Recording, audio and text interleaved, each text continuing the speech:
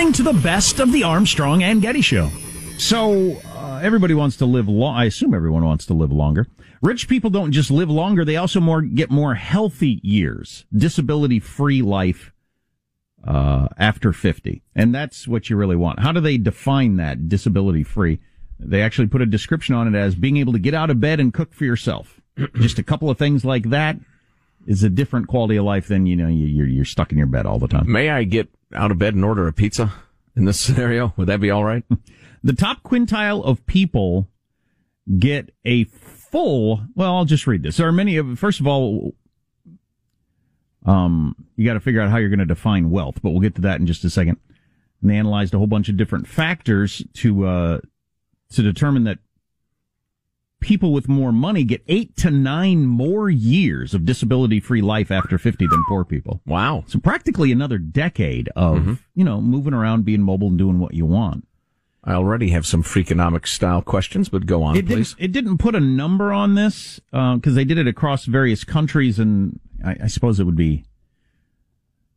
This article didn't put a number on it. You'd have to have different numbers in different countries, right? And as we always say, even in one country, a number of what's wealthy is stupid. Well, wasn't across the United States. It was going by percentages, right? So the top quintile of all the countries, whatever that. But if you're trying to figure out for yourself what quintile you're in. Right. But anyway, this is what it says here. There are many ways to define wealth. In this study, researchers considered physical possessions such as a home, jewels, and artworks. I do own most of a home. My jewels and artworks don't add up to much. I, on the other hand, I'm known for this. I, Joe Getty, am heavily bejeweled.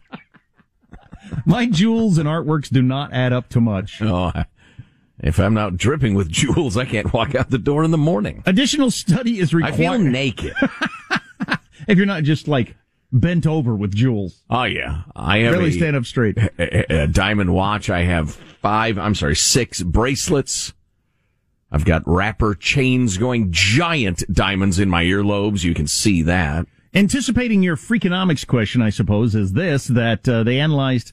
they need to analyze other factors, including education, social class, along with how much money you have to try to figure out why this is true across many different countries.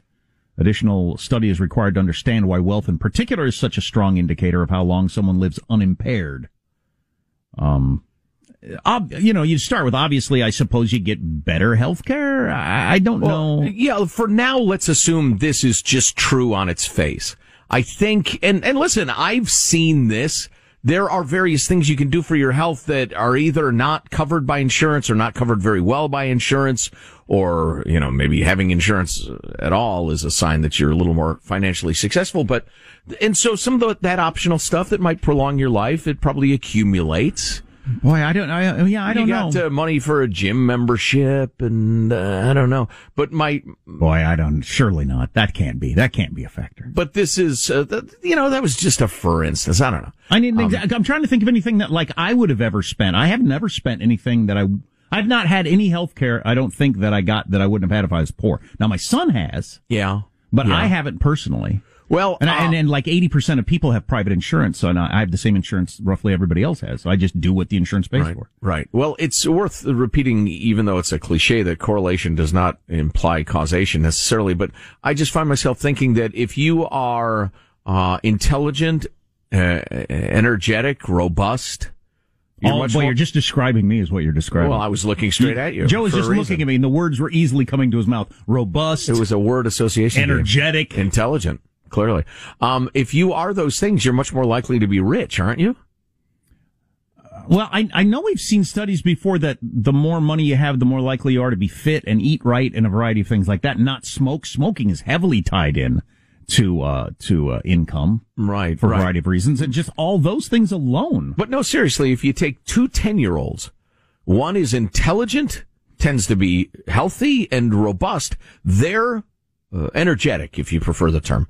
They're much more likely to become wealthy than their less intelligent, sluggish, if the dumb unhealthy, sluggy kid has parents that can bribe their way into a college and then they just get surrounded by that, I don't know if that's necessarily true. Well, I will grant you that. The dumb sluggy kid. Right. Wow. Yeah, and being broke is an incredible stressor. Every time you get a parking ticket when you're broke and your heart just goes, the more times that happens in your life, I think probably has some sort of weird compounding effect on your overall health. And wait a minute. Science has told us that, it's your telomeres. It's the ends of your cells or your chromosomes, I guess it is, that they get worn down by stress.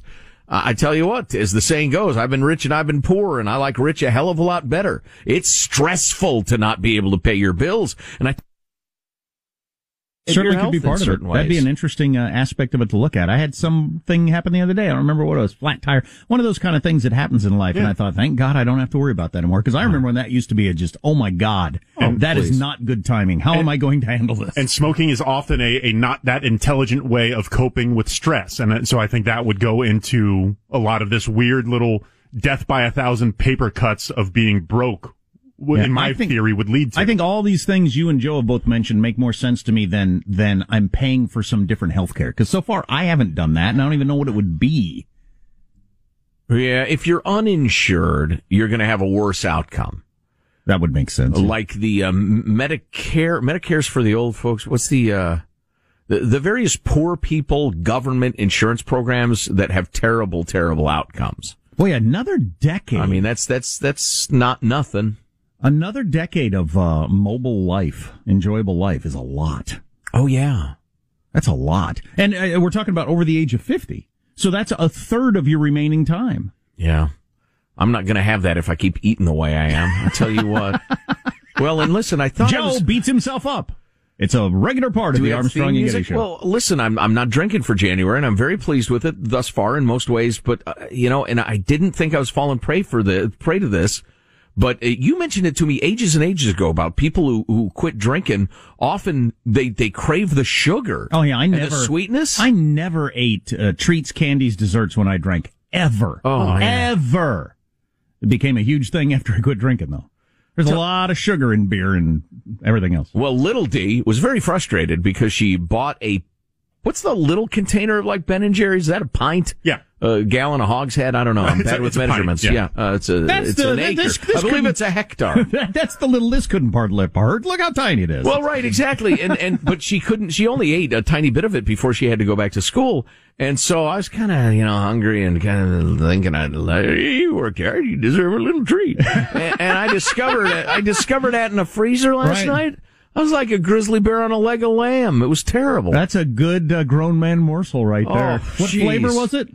Chocolate brownie. There you go. Oh, and I'm a chocolate fiend. Good too. Adult decision right there. If it had been some sort of Bull S flavor, I wouldn't have even looked at it. But chocolate brownie, come to me. You're listening to the best of the Armstrong and Getty Show. Armstrong and Getty. Armstrong and Getty. This is the best of Armstrong and Getty. Mailbag. 10 ways people screw off at work each day.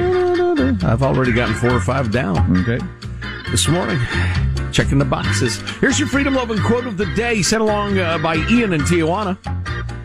It's from Ronald Reagan. I love this. We must reject the idea that every time a law is broken, society is guilty, not the lawbreaker. It is time to restore the American precept that each individual is accountable for his own actions. I've always believed that firmly. There are a lot of, policies, and they often come from the progressive point of view, that infantilize people. They say you're not responsible for your own life in 100 ways. You're not responsible for your own sins. Somebody made you do it, or society made you do it, or whatever. You're not responsible for feeding yourself. You're not responsible for feeding your children, for housing yourself. We'll just take care of you. We'll powder your little bottom and live for you. He's like a little baby. Granted, I'm kind of an independent-minded fella, but I find that incredibly paternalistic and insulting. But a lot of people think that that's what the government ought to do. Let's see. Why don't we just take this on right now? You heard it in clips of the week. Charlie writes out the Hole in the Sky lyrics, and then says, "I have gray matter all over my shirt. Thanks." It's his brain is leaking out. His nose, I believe. There's a hole in the sky where that tree once was. And somebody's making money. Good Lord. And how about Lydia from Tennessee? Thank you for addressing the fact that the hole in the sky where the tree once stood is, in fact, quite possibly the worst earworm song ever conjured up by mankind. There's a hole in the sky where that tree once was. Somebody's making money. I was brushing my teeth before I went to bed last night. All I could think about was somebody making money. Somebody's making money. This caused an involuntary thought to flash before my mind. What if this one is stuck for good? What if this song haunts me, popping into my brain unannounced and unwelcome for the rest of my life? The idea was horrifying. Somebody's making money. It's like the girl who had hiccups for 6 years. Right. What if this gets stuck in there? Exactly. So listen to this, though. Her husband had not heard the show yet, so he had no idea about it. And she was thinking of singing it to him so he could understand, but decided to spare him the pain. That's a beautiful relationship. That's a good woman right there. And she says, may the A&G audience commiserate together over this song that should have never seen the light today. Misery loves company. It should be comforting. We're all enduring this together. Yes, indeed. Let's see. Kathy writes, was working in the yard today, pulling weeds. Couldn't get the tree song out of my head. I started singing, there's a hole in the ground where the weed once was. Before I cleared out my yard. Thanks for the motivational music for such a tedious task. Oh, it's our pleasure, Kathy. A lot of the ladies writing in today. That's nice. That's nice. It's amazing how often things from the Seattle City Council end up on the show. Yeah. Oh, yeah. Whether it's crackpot speeches or songs or whatever, or the politicians. The city of Seattle, which I love, much like the city of Portland, which I love, and the city of San Francisco, likewise, have become museums of wackadoodleness. I mean, just, you can't go anywhere without witnessing just hardcore wackadoodletry. Let's see. Do we have time for this? Yes. Anonymous wrote a hip-hop remix of it that goes, there's some Taco Bell wrappers where the food once was, somebody smoking chronic. And that officially ends the discussion of this song. That's not very good. But he also said, you guys were dissing Mark Zuckerberg for blow drying his armpits. Yeah. As a sufferer of hyperhidrosis, excessive sweating, I can empathize. Maybe he just suffers from this condition. Huh. Yeah, excessive. We shouldn't mock a man. It's just not a Princess and the Pea billionaire thing? No, he's hyper sweaty. We don't know that. Or maybe his conscience, shriveled and small as it is making him sweat. We don't know. Michael, I think we need transition music. Polls show that most Democratic voters and Democratic-leaning independents, 2/3, the main thing they want in a candidate is someone who can beat Donald Trump. Yep. Yes, I'm one of only 2 candidates in the field that 10% or more of Donald Trump voters say that they would support. Why is that? It's because I'm focused on solving the problems that they see around them every day. And I'm laser focused on trying to make their lives better. That's why I'm getting thousands of Trump voters, as well as independents and libertarians and Democrats and progressives. If I'm the Democratic nominee, we win. That's the math. So that's Andrew Yang. He is Asian. Tech entrepreneur who has struck a chord with his main thing he talks about is his universal income plan, a proposal to give $1,000 in cash to every American. Part of it, month, right? A month, yeah. Sorry. Yeah, a month. And part of it is to shield workers from job losses he believes are coming because of robots. And the other one is the argument we've talked about a lot, and hopefully you've heard about it before, just there is a theory out there, even among libertarians and some conservatives, that if you give people money, it gives them enough hope and dignity to get going again, and also they will shame others who waste their money. I've heard There's that a explained. theory on that. Yeah, and I think it's pretty compelling. But where they lose me is that the idea of universal basic income is you eliminate all other welfare programs. There's no need for them because everybody is getting this money. But that will never, ever happen because those programs are a leash around the necks. I guess the leash leads to the collar. It's a leash that leads to the collar around the necks of voters. Those programs, you need me to give you. And that's political power. Not to mention, all that money flows through you. You get to carve off a certain percentage of this. There's no way that happens. So they've been trying a version of this for a while now in Stockton, California. Stockton was chosen because it was ground zero for the big financial crash, housing crash, and because it was the biggest municipality to ever go bankrupt in our nation's history. And they're given, they chose a whole bunch of people that met certain guidelines, $500 a month. And here's a woman, Susie Garza, who since February has been getting $500 a month in Stockton, California. She said she can spend the money however she wants. That's part of the idea of this income. She uses $150 of it to pay for her cell phone, another $100 or so to pay off her dog's vet bills. She spends the rest on her 2 grandsons, and then she can afford to buy them birthday presents and stuff that she couldn't afford before. She was a drug addict. She's been sober for a long time, spent some time in jail. She said, I feel more independent, like I'm in charge. I like having something that's my own. It's your own now that somebody gave it to you. Exactly. Yeah, you'll feel even better if you earn it. Trust me. The mayor, 29-year-old Democratic mayor of Stockton, said, I think poverty is immoral. I think it's antiquated, and I think it shouldn't exist. That's an interesting theory. Yet another young utopian who's going to reinvent human nature. People don't need to strive. They just need to be given. Now, and they will live a happy life. This has been tried in a variety of ways around the world. There's a place in Africa, a place in Europe. They've tried it. I haven't seen enough consistency and for it to be a long enough period to really figure out what you'd have to do it for a long time to see if it's going to change culture. Mm-hmm. I'm specifically concerned about the part where if you're in a poor neighborhood and you know everybody else is getting money and that family out of there's out of money, you think, sorry, you're out of luck. You got the same amount I did. I saved mine or bought food with it, and you spent yours on a big screen TV. Mm-hmm. You're sorry, you're screwed. Will that actually happen over time? I don't know. You have to eliminate the other programs. Like you said, that part of it, that piece of the puzzle has to exist for me to really understand whether the experiment would work. Right. And I tell you what, Yang is not out of his mind. He's not alone in thinking that robot technology and artificial intelligence will so fundamentally change so many workplaces, there just won't be jobs for humans like there are now. Oof. And if the corporation is making what it's making now, plus some because the robots are cheaper, there ought to be plenty of money to go around to support the humans and keep us from starving to death. I think it's as much a nightmare as a utopia. Armstrong and Getty. You're listening to the best of the Armstrong and Getty Show. Armstrong and Getty. This is the best of Armstrong and Getty. Here's a darn interesting story that I haven't gotten all the way through. Maybe if there's more to it, I'll bring it to you later. But this is patient zero. This is not about coronavirus or health at all. So why did I say patient zero? Ground zero. It's the original person for these lawsuits that drive us all crazy and have made the world crappy.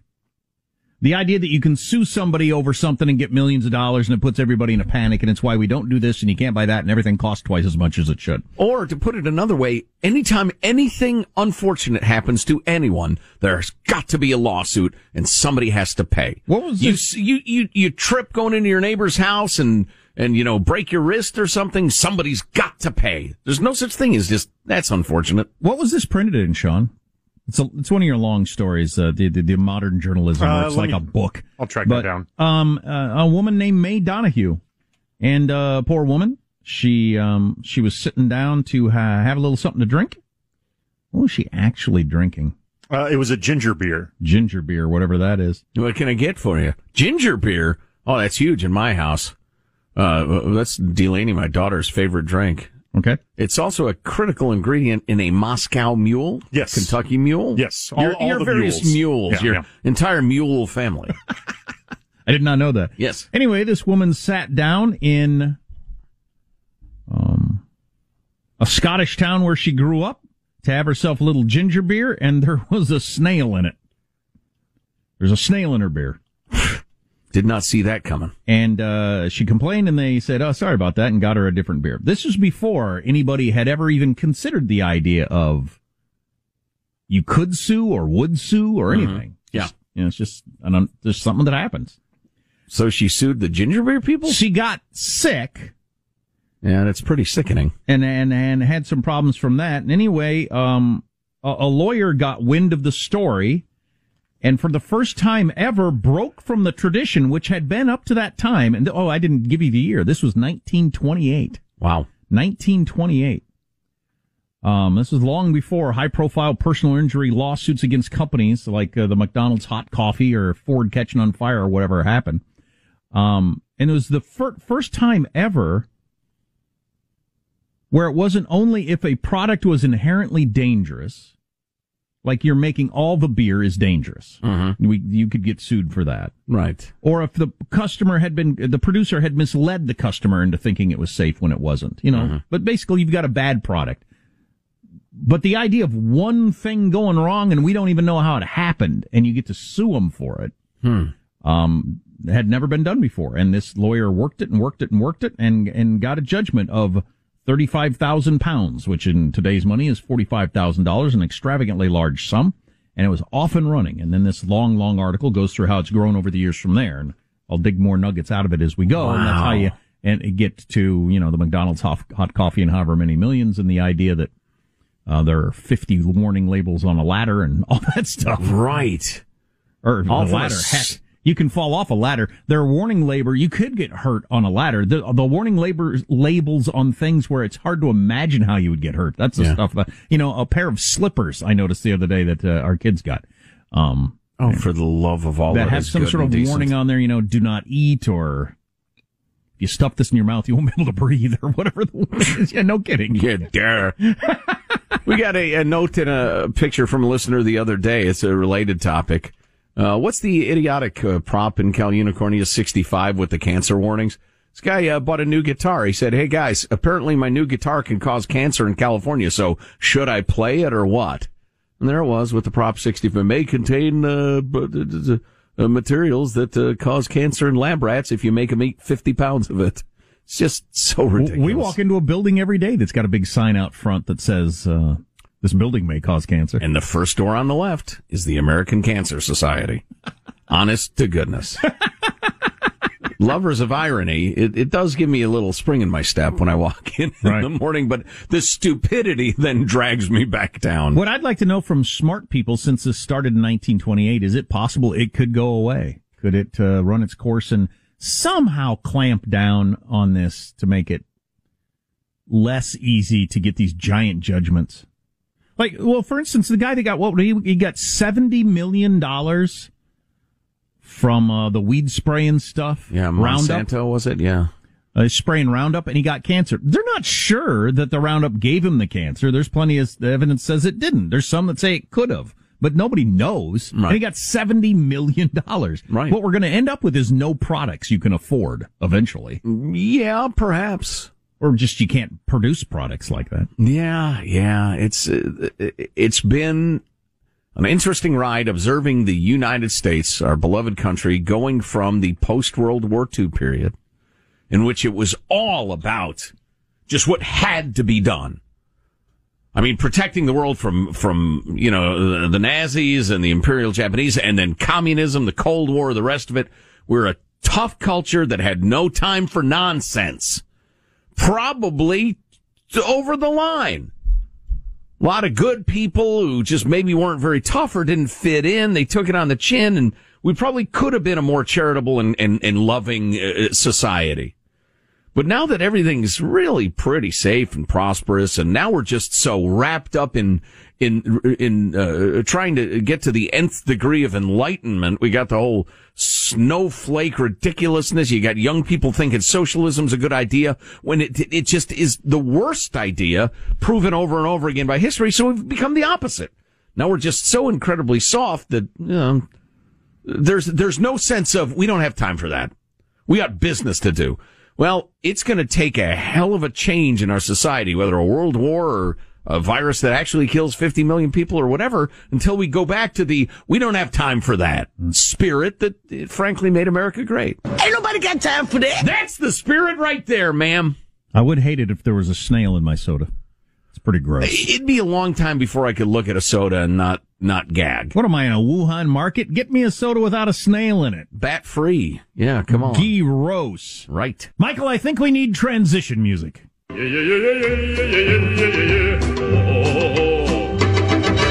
Is anybody here wearing Levi's new energy jeans? Oh, you don't know what that is? I'll tell you about that coming up. The stretchy pant might be the positive development of the 21st century. Gotta admit, I'm wearing stretchy jeans right now. Well, why wouldn't you? I mean, well, why wouldn't you? Speaking as a guy who ate cookies over the weekend and gained weight and just I'm letting myself go. Maybe the rigid genes of old were the gift. Exactly. Yeah. Why? Yeah, exactly. You know what? It reminded me all the time when my jeans, if I couldn't button my jeans, oh boy, dude, you got to do something. Now, my stretchy jeans. Right. The stretchy pant is the everybody gets a trophy of clothing. Yeah, I prefer the term e-waist. Every time I hear e-waist, I think you're throwing away your old stereo. Elastic waist. Well, everything's elastic. No, they don't want to say elastic because that makes it sound like you're wearing sweatpants because can't keep your gut in. E-waist sounds like it's something kind of modern and high tech. Yes. Is that what the E stands for, though? Yeah, elastic, yes. In reality? Okay. It's elastic. Okay. Yeah, it could be that the rigid pant was the symbol of the discipline that made America great, beat back the Nazis, beat back whoever World War I was about, and the rest of it. Right. If you can't button your jeans, you think, oh, holy cow, now we have an everybody gets a trophy pant. And I'm wearing them right now. Wow. It doesn't matter how much weight you gained. Your pants are still comfortable. Wow, that's shocking. I'll tell you quickly then, since we're on the topic. It's affected me deeply. Levi's new energy jeans. I got the email yesterday and it said, energy out, energy in. These jeans were made with innovative salient technology. Oh. These jeans refuel your body by absorbing and recycling infrared energy that's converted from your body heat. Do they? Find that hard to believe. Then how do they put it back in you? So the heat through heat? So you're walking around sweaty all the time? So the heat I'm producing from my hot bod is being recycled back into me through my jeans? I'm not sure the math works on that. Via what, the though? physiology? In what form? What form is the energy returned to me? Well, if putting something warm on me gave me more energy. Well, yeah, it depends what day it is. Is it January in Chicago? Yes. Is it August in Savannah, Georgia? No. I'm not sure I'm buying this, but yeah, it sounds like horse hockey to me. Of course, you know, the great Levi's company. Again, a pillar of American industry and covering one's assitude. Levi's new snake oil jeans. Yeah. Yeah. I could probably power a reading light with the electricity generated by my thighs rubbing together on my my Levi's. You'll have to forgive me, folks. Enough to power a small American town for a year. I need to give myself a good, solid beating for what I saw on the scale this morning. No offense to you if you're struggling with your weight. I'm not making fun of you. Who's not struggling with their weight? I know me. Okay? I know my psychology. And some horses run better when they're whipped. Okay? I'm one of them. I need a good kicking to motivate me. You need the stick more than the carrots. Yes. I do. The carrots, the last thing I need. Eating carrots would be a good idea. Yeah, I think carrots might help a little bit. Yeah, actually, yeah. The stick or the cupcake in my choice. A nice bottle of Cabernet Sauvignon. The best masks I've seen, and they say Armstrong and Getty on them. You can get one at armstrongandgetty.com. This is the best of Armstrong and Getty. Armstrong and Getty. This is the best of Armstrong and Getty.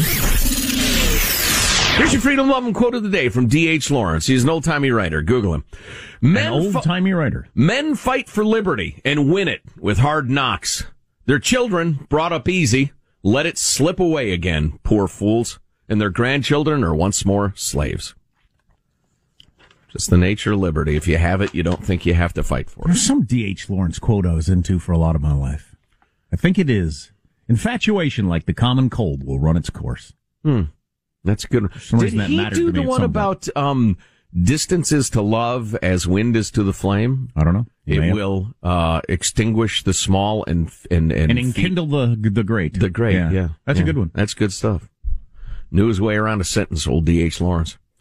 Mike Lyons tweeted, but I'm going to use it as a mailbag here because we're talking to Mike later in the show, our military analyst. Watch for people, politicians, military experts, Middle Eastern experts, who will try to goad the president into responding militarily to this strike, even though it appears there were no U.S. casualties. There's a word for those people, warmongers. Perhaps profiteers. Yeah, there's I don't know what Lindsey Graham and John Bolton are saying to people, but on Fox, the Tucker Carlson voice is pretty loud of don't let people drag us into another war. Mm-hmm. He's really against this. Yeah, I think Tucker's a little over the top on this, but anyway, we can talk about that later.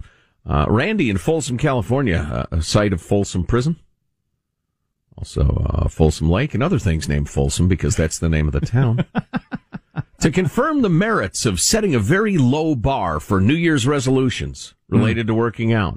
This is a philosophy one of our beloved listeners espoused yesterday. And I'm all about low bars. Have been my whole life. Oh, yeah, you're known for that. There was a time in my late 20s when I'd meet my friends at the gym before going out to eat, then bar hopping. At the time, I was always tired after a hard day of work and maybe staying out too late at the bars the night before. And not in the same condition as my friends either. Regardless, I'd go to the gym dressed for a workout, intending not to work out, but rather shoot the breeze than go to the more pleasurable activities of the sauna, then dinner in a bar. Although they laughed at me, we were good enough friends. I didn't mind. I held my ground by sitting on one of the benches. When it was no longer funny to them, I eventually ambled over to a machine, started a few light and easy routines. It wasn't long before I looked forward to the gym to actually work out on a regular basis. And last year, I always gave myself the option to not work out. And last year, I won the title of Mr. Olympia. That's right.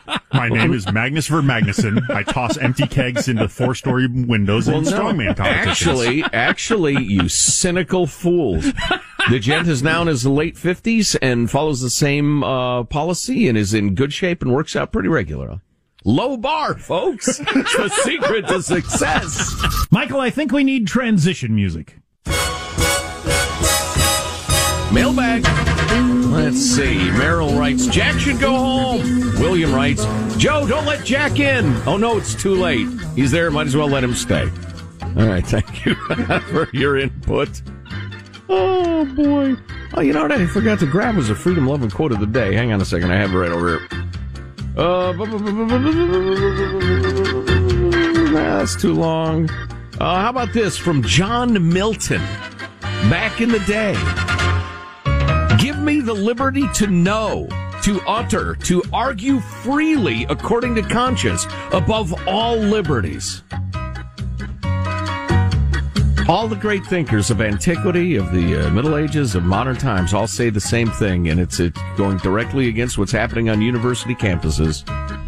The one thing you must have is the right to argue your position freely. But don't worry. We'll keep fighting. Keep fighting for freedom around here at the Armstrong and Getty Show, or at least I will. Jack probably, his prospects are not good. Leaning over the toilet of socialism. Oh, boy. Let's see. OMG, overlaid, ha, ha, ha, writes Brian. I'm officially dead. Hour 4.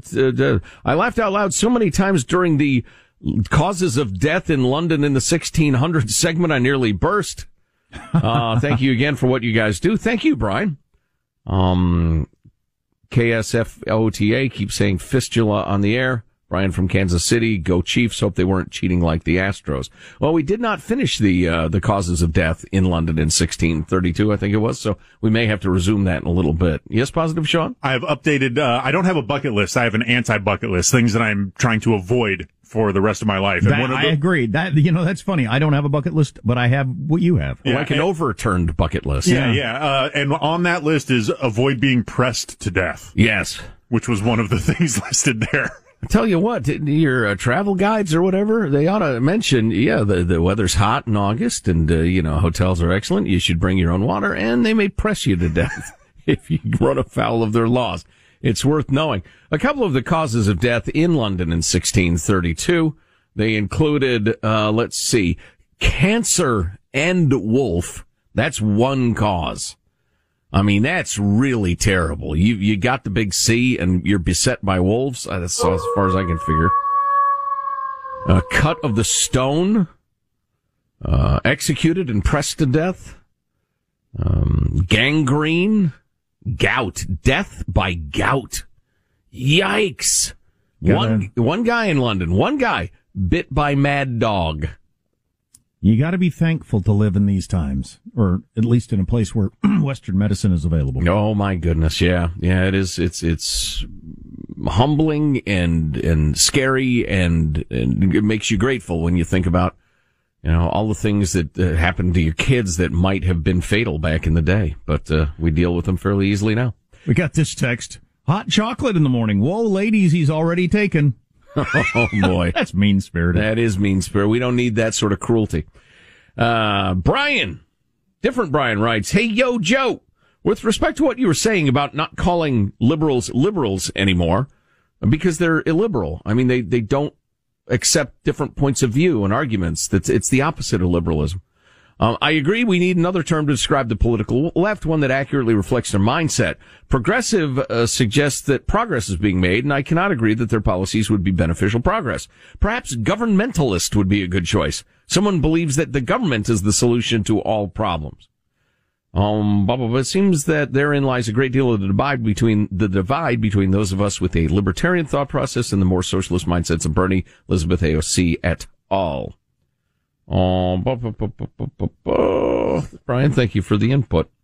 I can solve the baseball cheating thing, writes Dave. Oh, man, more Major League Baseball players are speaking out, saying some pretty strong stuff about the Houston Astros.